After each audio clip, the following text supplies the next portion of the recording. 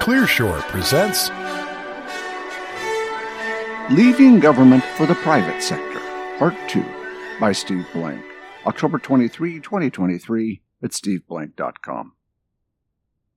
Laura Thomas is a former CIA operations officer. Reading how she moved in 2021 from CIA ops to a quantum technology company offered insightful career transition advice for those leaving her agency. Most of her lessons were applicable to any government employee venturing out to the public sector. This is the second of her three-part series. Before leaving government service, one of my biggest challenges was to understand how my skill as a case officer would translate into a job in the commercial world. I had to spend a lot of time learning a new language and new job descriptions. Here's what I learned. What would you like to do or can do? Some commercial company roles. Business development or BD roles. Case officers are well suited for business development roles, as it's akin to the first half of the CIA recruitment cycle. In a business development role, you're out shaping the perception of your company in the market, networking, determining leads, and contacting leads. The larger the company, the more they'll separate out business development and sales, with business development focused primarily on lead generation and sales focused on sealing the actual sale of the product or service. Sales roles. The sales cycle is similar to the recruitment cycle of a source. At a small company, you have the ability to do the whole sales cycle, which integrates strategy, business development, sales, and customer success. Figure out what you should sell, who you should sell it to, how to get in touch with them, actually get in touch with them, sell it, keep selling to them, and make sure they're happy, customer success. And at some point, decide whether to move on to better sales targets or convince your company they need to be selling something different. In a large company, sales usually means someone else has done the broad shaping of a potential customer. You just have to go in and work through the mechanics of selling them on your product or service. Customer success roles. This is akin to handling a source. You make sure the customer is happy and keeps buying, preferably more. Security roles. Some ex-agency people gravitate to roles in security. I discovered that while I know a lot about tradecraft-related security and how to stay alive for the first few minutes of an ambush, I know little about building security and computer system security.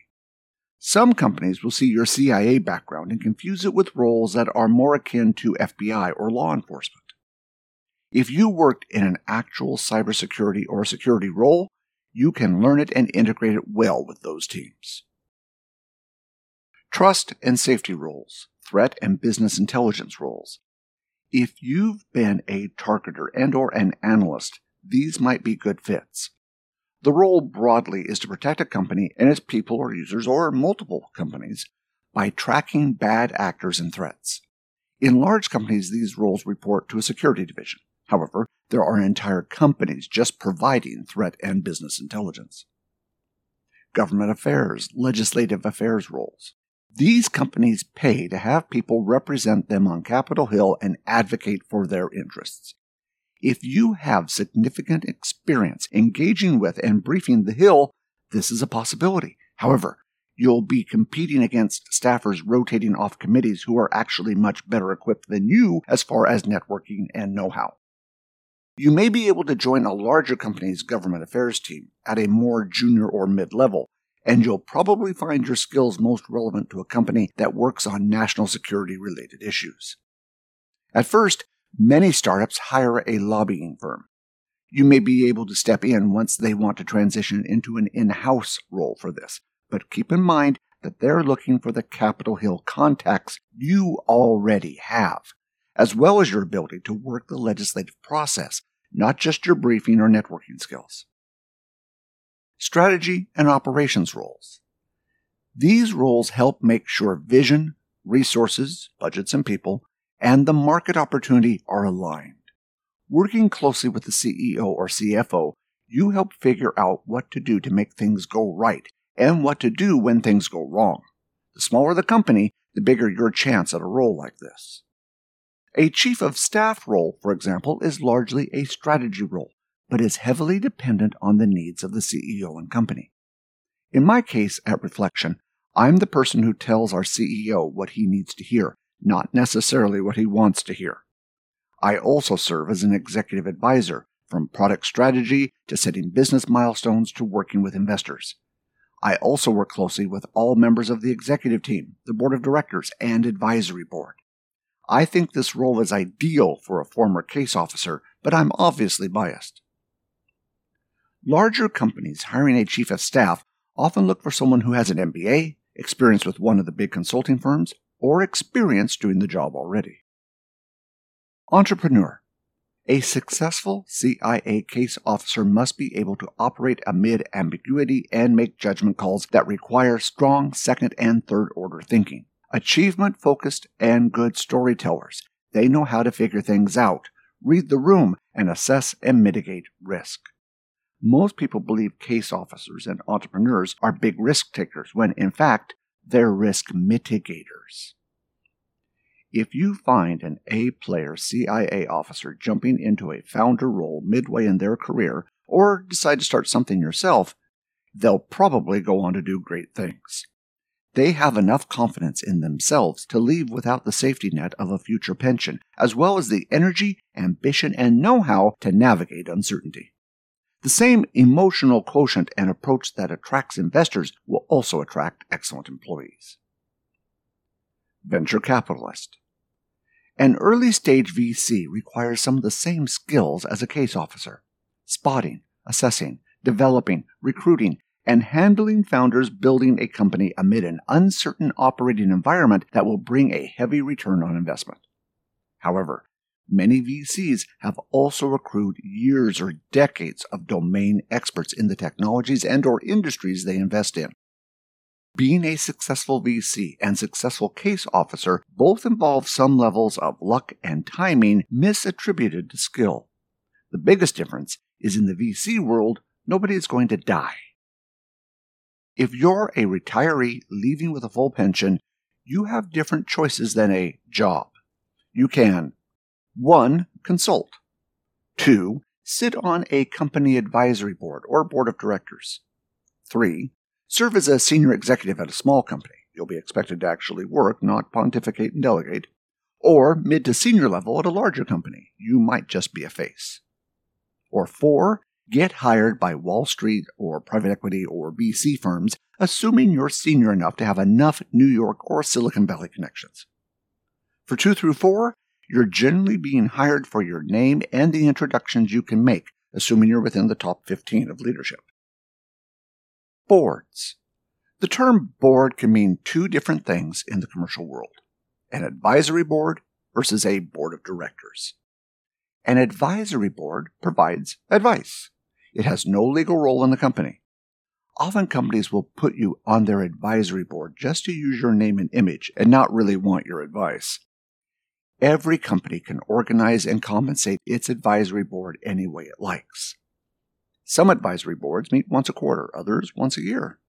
Advisory board members may field weekly to monthly emails and calls for the company executive team to provide feedback on strategy and positioning and make introductions. Advisory board members are often paid in a balance of equity, stock options, and cash. Cash is the industry term for wired money to your bank account. A board of directors has a formal and legal role. It provides governance and financial oversight to the company. They can vote to hire and fire the CEO. CEOs seek their advice, and often must seek their formal approval, for major strategic decisions such as acquisitions, major budget changes, hiring of C-level executives, etc. Formal board positions are harder to come by. If you're an A player from the senior-most ranks, consider joining a private company board if you're aligned with their mission and team. They need you. For me, personally, people in the senior ranks at startups usually call themselves operators. Obviously, that's a different definition of the term. I knew I wanted to stay or go into an operator role because that's where the business learning I sought would happen.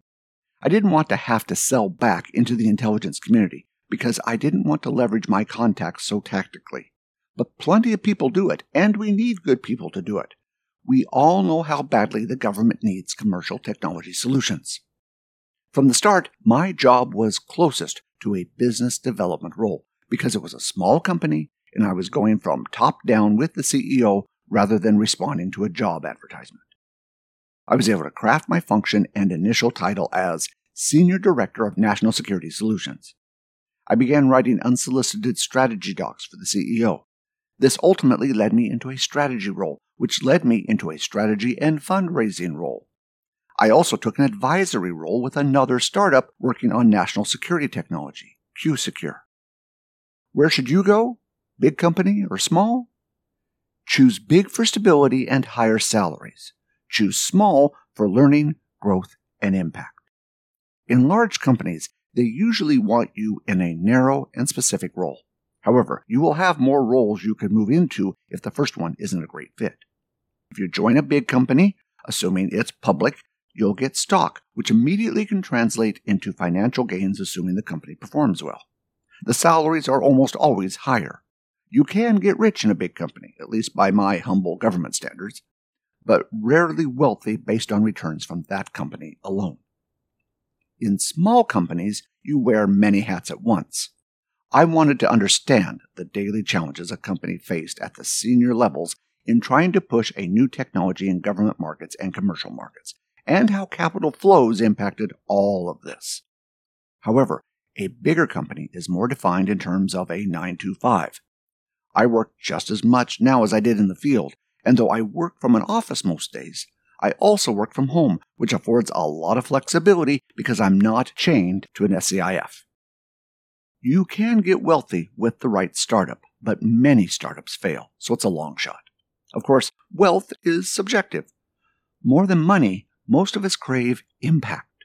Both are possible on the outside. How should you think about and mitigate risk if joining a startup? Know your appetite for risk. If you're really bold, join an early stage company, seed stage, Series A, but have conviction about the team. You may need to cover some portion of your own salary for a year. If you need to make a salary equivalent to what you make in government, target startups that have closed a Series B round within the last few months. If you've received a formal offer from a startup, ask how much runway, months of cash left, they have. If they won't discuss any aspects of runway or value of the equity package they're offering, look elsewhere. Look before you leap. Talk with multiple employees at the company.